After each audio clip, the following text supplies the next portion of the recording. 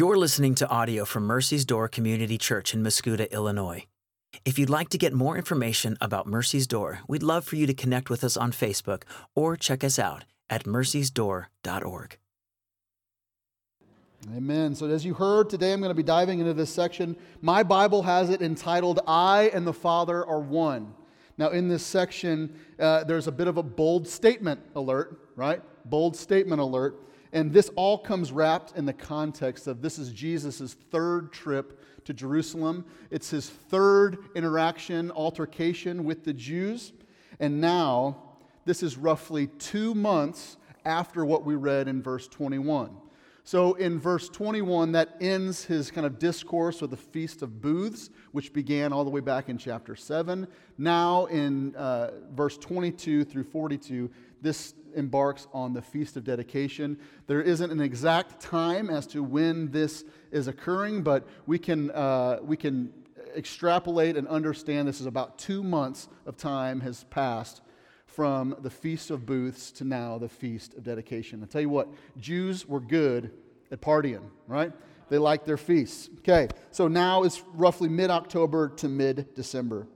Before we begin, I want to share with you a quick story. It's this story of how my wife and I got engaged, okay? So it's a unique story. So May 2010, we officially started dating after a few years of friendship. We had a long conversation in which we DTR'd. Now, we come in a highly military context, so I'm going to throw out some acronyms here. DTR means define the relationship. Okay? We defined the relationship and that we wanted our friendship that was now moving into a relationship of boyfriend-girlfriend to have purpose, that we were going to be going somewhere with it, and ultimately going somewhere with that meant that this was going to end in marriage. That was our intention. So first date, real talk, real conversation. I don't know if necessarily this is the best practice to talk about on the first date, but it's what we did. It worked for us. We were at Salmon's Bakery in Murray, Kentucky. For lack of a better lingo, we agreed to terms. All right? We agreed that, in fact, we were FBO, Facebook official. All the other geriatric millennials like me would understand FBO. We were Facebook official. We were going steady. But with that began a source of conflict for us because we had communicated to each other a very serious commitment. That we were in this relationship for one reason. That one reason was to pursue marriage. Understanding that this was going to culminate in marriage. But the source of conflict was our words. When was this going to happen? So flash forward a month. It's now June. And I was living and working in Orlando, Florida at the time, and I had planned this entire date day because I wasn't going to see Kat for nearly a month. And so I planned the whole day. She was leaving the next day. And so I had a little bit of time to kill. I had this big grand plan that I thought was really sweet and kind and thoughtful, but I needed to kill some time before we got to that part. So I thought, well, it'd be a great time. Let's go to Ripley's Believe It or Not. Okay, this is an amusement area, but turns out high humidity, high heat, high people, and a lot of loud noises isn't very conducive to have a romantic, intimate time of just hanging out with your soon-to-be fiance. Turns out that that's not a good plan. So we called an audible. We go to the movie theater, and again, all this is, we're just buying time, okay? We go to the movie theater, we see the critically acclaimed Toy Story 3, okay? And it was perfect. It was dark, it was cold, the air conditioning was on, we got some food. Total 180 from Ripley's Believe It or Not, high humidity, just disgusting. It was nasty, okay? This was perfectly timed because my wife, if you get to know her at all, you know that she grew up loving Harry Potter. She read all the Harry Potter books as soon as they came out, and so she was thrilled to know of the movies. She watched all the movies. She was very, very excited. This was the year that Universal Studios in Orlando, Florida was going to be building Harry Potter World. Okay? This wasn't open to the public yet, but it was very, very exciting. So as soon as we finish this movie, I say, hey, I got a surprise for you. I can't take you to Harry Potter World because it's not open yet. but I got the next best thing. I booked a helicopter ride, a helicopter tour of Universal Studios, and we got to fly over the top of all the construction, like seeing Hogwarts, seeing where the Muggle stuff. I don't know. I'm not into that stuff. We got to see all this stuff from a high up top. It was just really, really cool. She loved it. Right after that, we had, continuing on with the plan I had a picnic. We went to this place. It's actually a church that we were attending at the time. It's a beautiful location, beautiful willow trees, Spanish moss hanging. We went and had a picnic on this dock of this pond that overlooked all of the church buildings that were there. I mean, beautiful, beautiful scene. So at this point, we had some snacks and hanging out, talking, chit-chatting, talking about the rest of the summer. And out of my pocket, I grabbed 2 pennies, 2 coins, and I said, you know what? We won't get to hang out like this for a long while. Let's make this gesture. Let's throw our pennies in the pond, and let's make a wish. Okay, Now, sidebar. I don't believe in wishing wells, okay? I don't believe in this, so don't email me. Don't go on, places and say, hey, our pastor says wishing wells are the thing to do. Okay, it's a gesture. It was just like a silly thing we did. So grab these 2 coins. We wait for a moment. We're praying. We think. We throw the penny in. A few awkward moments of silence later, I go, well, what'd you wish for? And she looks at me and says, you know how wishes work. If you tell, then they won't come true, right? So I said, okay, all right, fine. And then another brief, awkward silence happens again. I'm like, well, aren't you going to ask me what I wished for? And she said, okay, well, Brett, what did you wish for? And that's when I said, I wished that you would say yes to the next question I asked you. And I reached my hand in my pocket again, and I grabbed her engagement ring, and I asked her to marry me. Spoiler alert, she said yes. Yeah, thank you. We've been married now for 12 years, 3 beautiful kids. I'm so thankful that I totally, completely outkicked my coverage there. Just 5 months later, that November, we were married. So pretty quick situation. But you see, what was causing the large source of conflict in Kat and my relationship was that the words we had spoken and committed to each other weren't lining up with the fact that we weren't married yet. Our actions hadn't shown that we were serious about what we said. See, the same thing is happening here in this account in John with Jesus.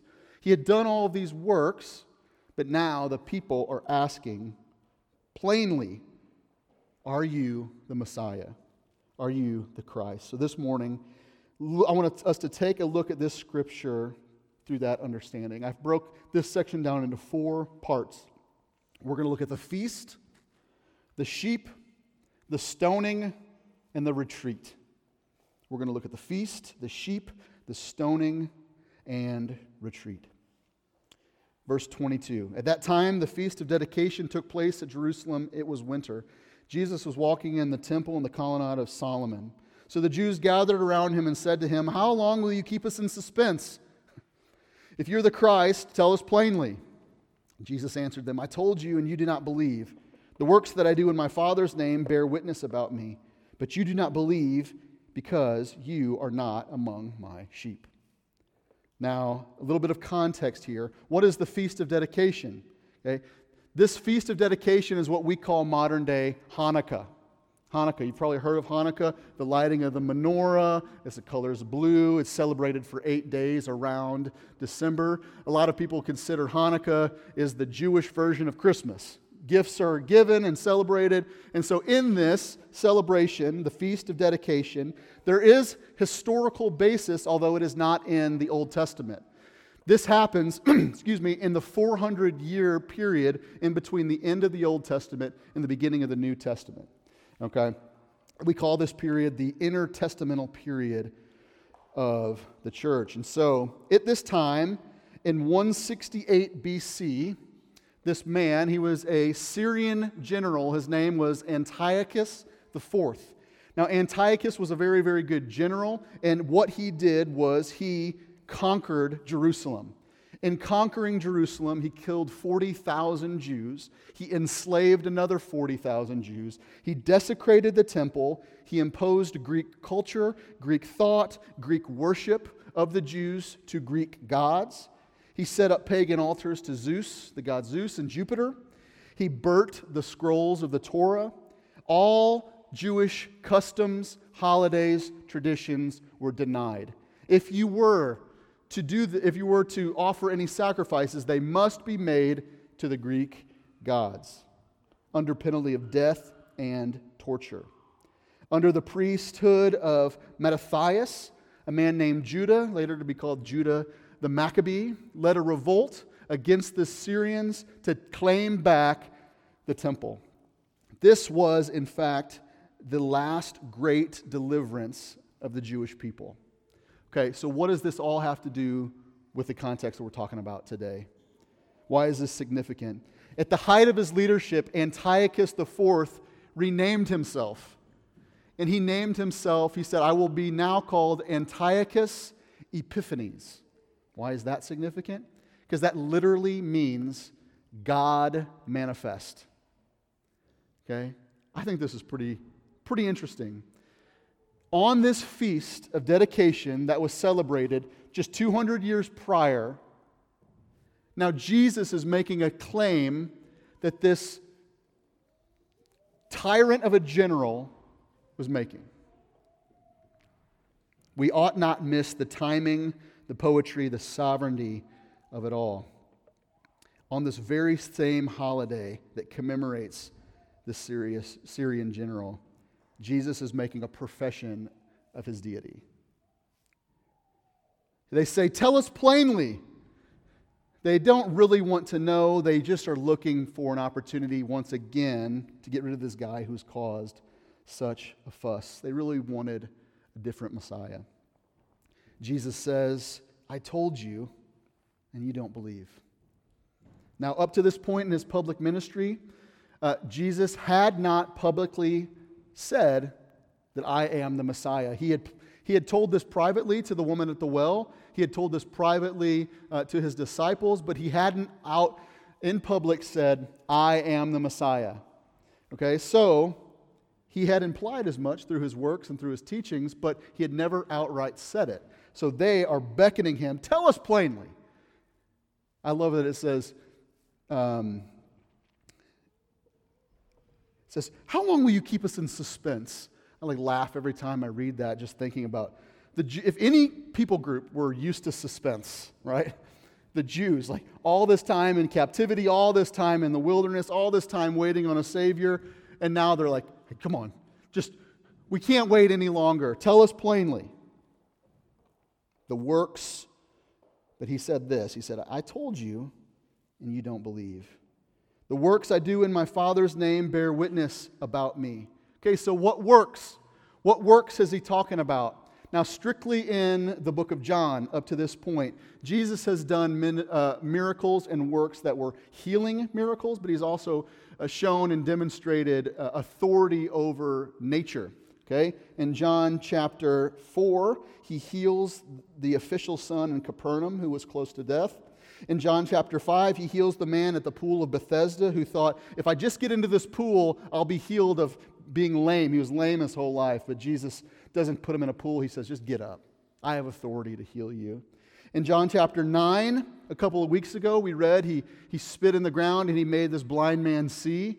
And next week, we're going to look at the story of Lazarus, where he even commands dead people, get up. It's incredible. He shows a demonstration of his power over nature. In John chapter 2, he turns water into wine. John chapter 6, he walks on water. He feeds the 5,000. He causes matter to exist where it wasn't before existing to feed all these people. And later on in the book of John in chapter 21, we'll see that he has a huge catch of fish once again. Now, these are just encounters up to this point in the book in the account of John. We can read in Matthew, Mark, and Luke many other miracles that he has done, healing the demon-oppressed man, healing other children, the woman who touches the robe of his cloth. All of these are his works that have been done, but John only gives us these. And later on, the last line of the book of John. Now there are also many other things that Jesus did. Were every one of them written, I suppose that the world itself could not contain the books that would be written. John 21:25. I think that's a really creative way for John to say that I couldn't write down all of the things that he did. All of the things that my eyes showed me. I can't even fathom, I can't even think about writing them all down because there wouldn't be enough books in the world to hold it all. These are the works that he's talking about when he's talking to the Jews. His works should encourage our faith that this is our Lord and that these works and him doing so is only as out of sight and out of mind as we allow them to be in our everyday life. This is a great time to pause here and restate what Jesus just said to these people. He says, I told you, and you don't believe. Here's a question for reflection for you. What has Jesus already told you, and yet you don't believe? Has he talked to you, told you about your provision? I will provide for you, and yet you don't believe him. Has he told you that he will protect you, that he will give you a purpose, that he is going to care for you, that he's going to give you community, and yet you don't believe? What has he told you? When do we miss the works of God in our own life? You see, the Jews here were so ignorant of God, they didn't recognize the works of God. When do we do that? You know, it's a great exercise, shameless plug, to work out with your gospel community. When you're thinking about, as we know Christ and we believe the gospel changes everything. All the implications of the gospel change every fiber of our life and how we live it.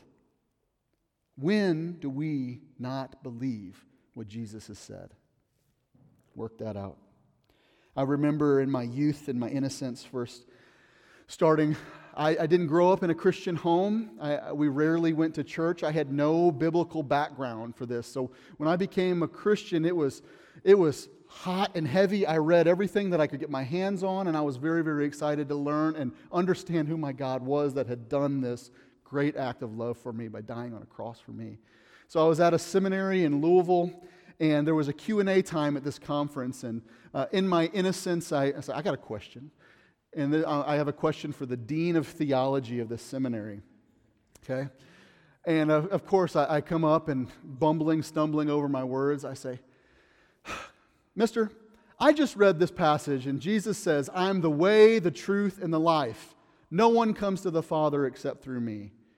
My question to you is, why wouldn't he just come as a huge giant or a huge angel standing miles high and proclaim this over all the world? I am the way, the truth, and the life, and no one comes to the Father except through me. Why did he come as a human? Why didn't he just do this and make it very, very obvious?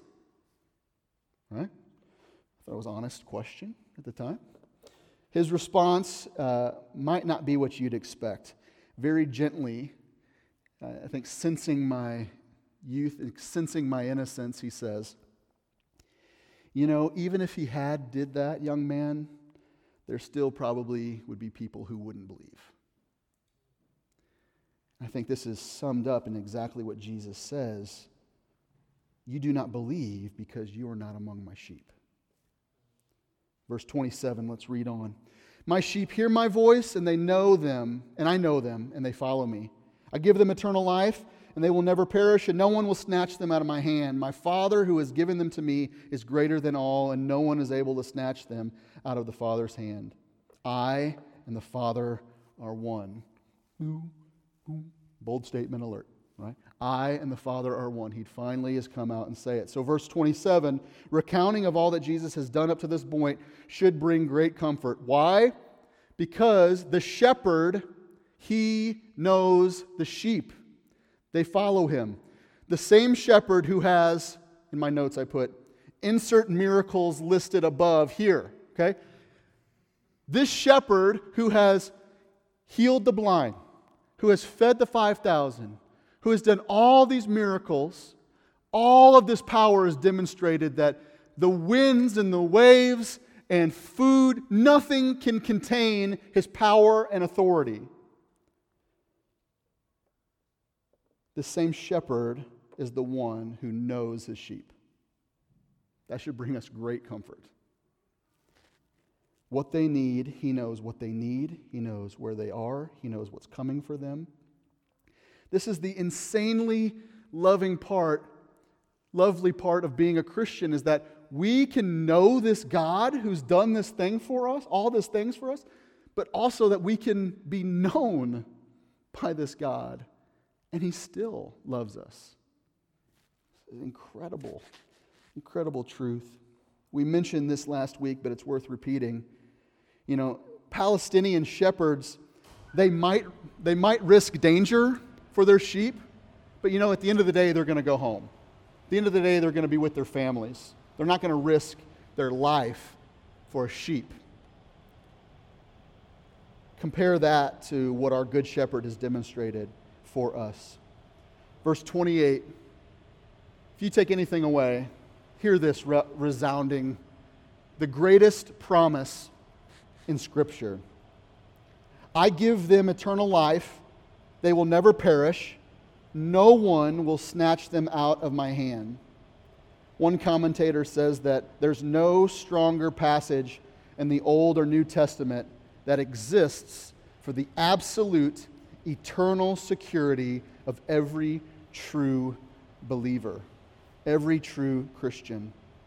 When he says never perish, I will give them eternal life and they will never perish. This is important too if you understand language, because this double negative stresses the absurdity that this would ever be untrue.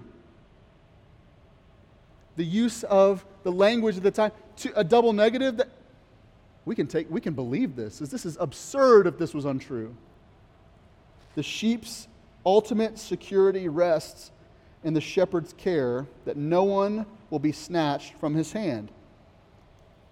Just think of this. No one can steal from God. No one can steal from our God. That should bring us great comfort as sheep's following the shepherd. Now, I wouldn't be a worship pastor if I didn't tell you to go listen to a song, right? Like a direct application every single time I preach. There's a great hymn we love to sing at home a lot. It's called, He Will Hold Me Fast. To hold fast means to not change your mind about something, but in this sense it literally means He will hold us fast. My favorite verse from this song goes like this. Those He saves are His delight. Christ will hold me fast. Precious in His holy sight, He will hold me fast. He'll not let my soul be lost. His promises shall last. Bought by Him at such a cost, He will hold me fast. Can I speak some life into you right now?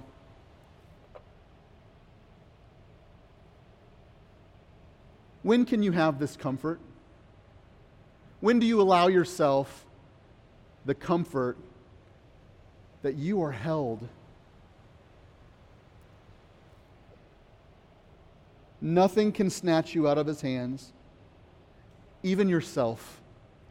Your failures, your sins cannot take you out of the hand of the shepherd, where the world would say that what we do proves our identity.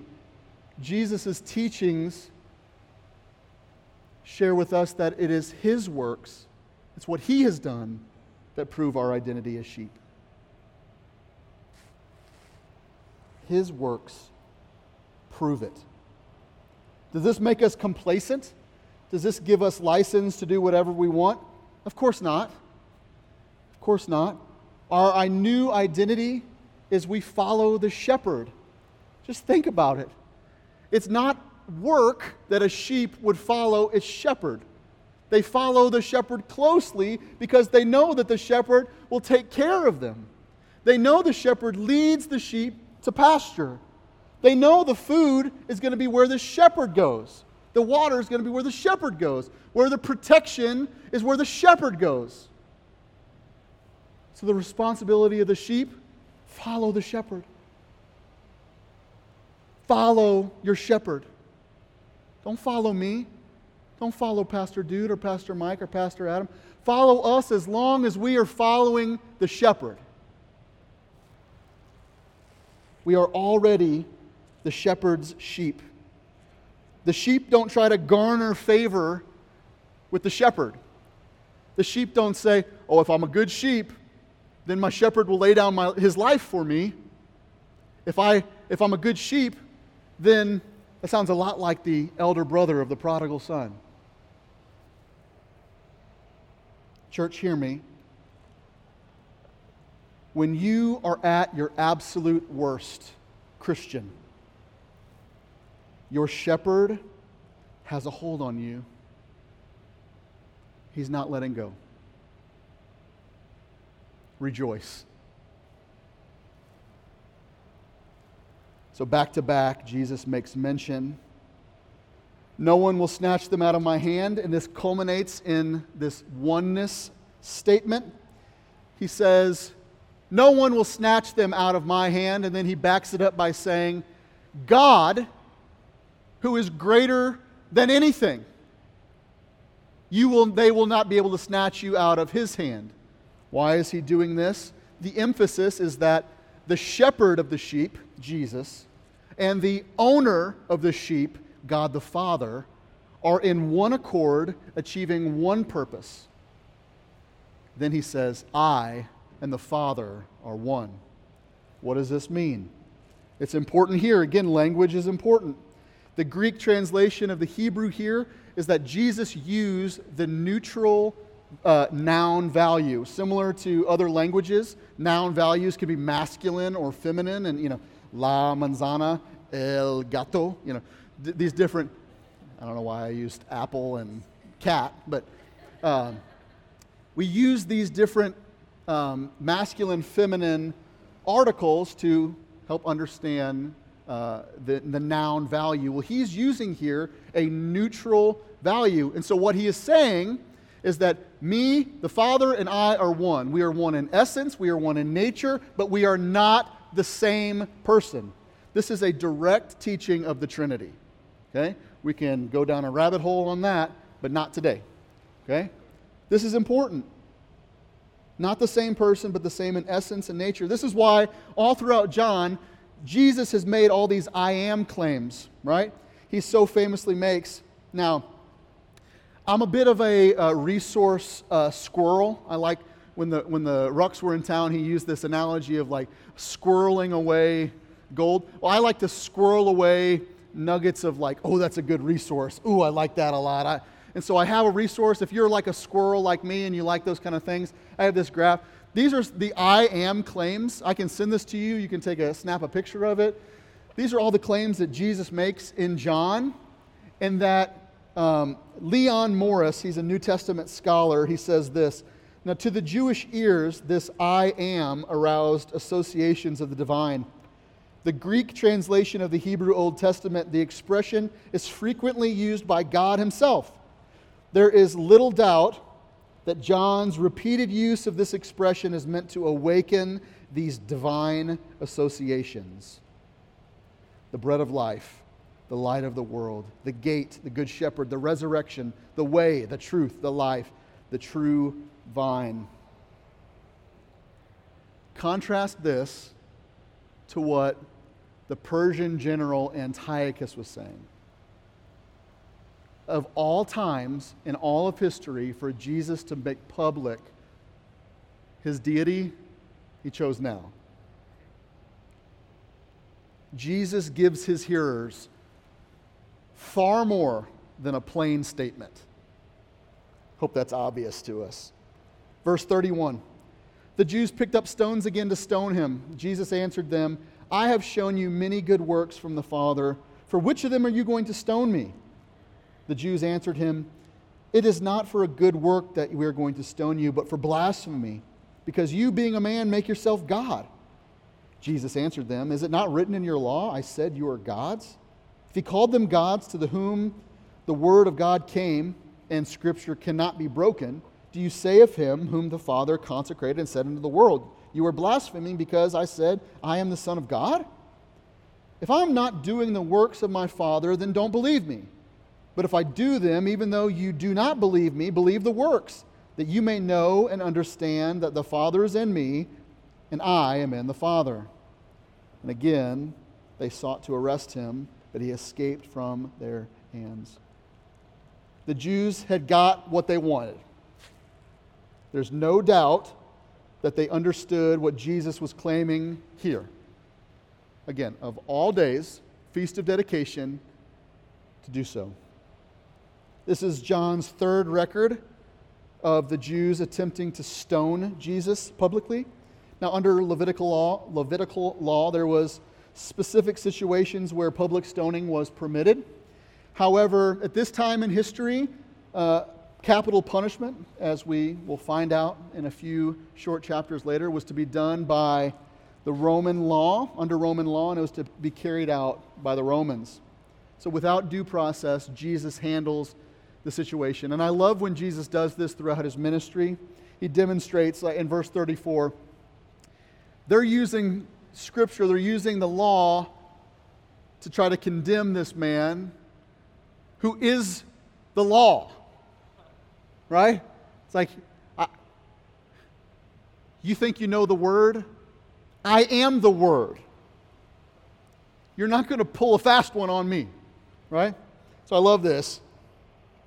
Let me give you some clarity. When I first read this, the first thing I wrote down on my notes was like, this sounds like a bunch of legal jargon. I don't understand it. It sounds like a couple lawyers that going head to head here. So let me get some clarity. Verse 34, Jesus says, I said you are gods. What he is doing, he is verbatim quoting Psalm 82, verse 6. He's quoting this psalm of Asaph, wherein the law that they knew so well, people, judges, or heavenly beings who set out to do the will of God could have been referred to as gods.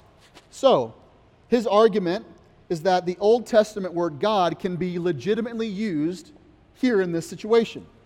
He wanted them to see that the divine terms that he was using to describe himself were terms that the Old Testament itself used of human beings. His point was that it was inconsistent for the Jews to claim the Old Testament as their authority and then disregard something about it because they didn't agree with it. Don't we do that? There's something we hear, we read it in the Word, and instead of saying, oh, amen, amen, brother, we say, ugh.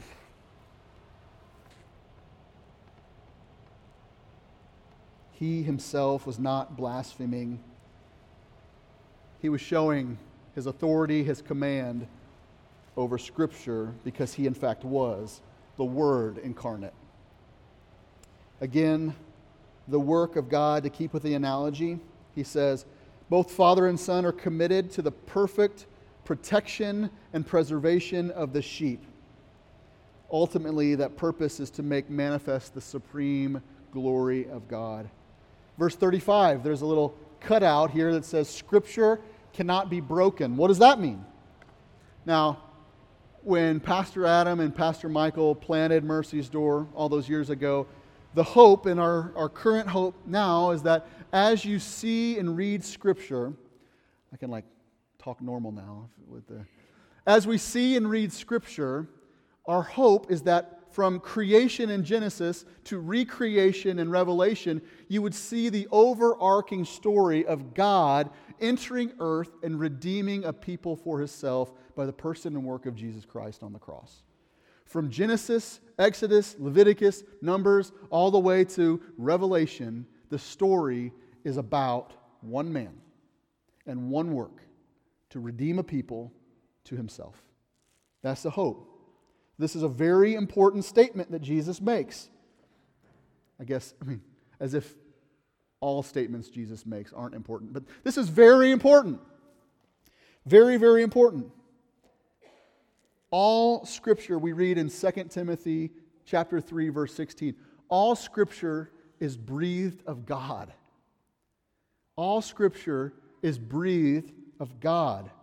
In Hebrews 4:12, this word is living and active, sharper than a double-edged sword. It penetrates to dividing soul and spirit, joints and marrows, and it judges the thoughts and the attitudes of our heart. This word cannot be broken. If this word wasn't living and active, if this word wasn't breathed out by the mouth of God, this would be the most historically accurate document that the world has on ancient times. But in fact, it cannot be broken, and this is the very Word of God. All Scripture is God-breathed, useful for teaching, rebuking, correcting, training in righteousness, so the man of God will be thoroughly equipped for every good work. Every word cannot be broken. It's important to call back my story with my wife. Jesus had cleared it up that not just his actions but assertions, there's no room for assumptions anymore of who he's claiming to be. He's shown it, and now he's said it.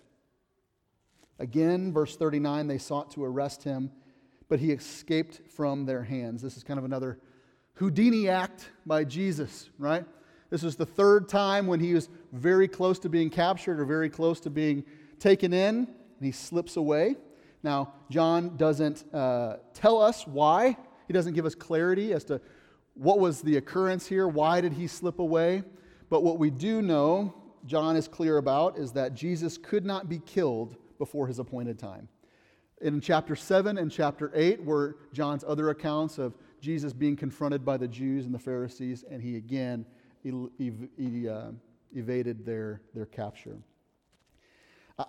This is something that has just been pounding in my heart. I'm so excited to share it with you. But last week, Pastor Adam, he read in chapter 10, verses 17 and 18. It says this, "I lay down my life that I may take it up again. No one takes it from me, but I lay it down of my own accord. I have authority to lay it down, and I have authority to take it back up again." John is clear that Jesus could not be killed before his appointed time. There's this scene, it gives me chills when I think. There's this scene in the Passion of the Christ where Jesus is on trial. He's badly beaten. He's tore apart. He's a bloody mess in front of the Roman prefector, the Roman governor Pilate. The crowds are shouting. The crowds are murmuring, "This is the man, we finally got him. Kill him." Pilate's like, I don't think he did anything wrong. And in the movie, Passion of the Christ, he looks to Jesus and he says, "Talk to me, man. I have the power right now to crucify you or to set you free. Talk to me." And a bloodied mess with a crown on his head, he looks up at Pilate. He says, "You have no power over me. Only that which my Father has given you."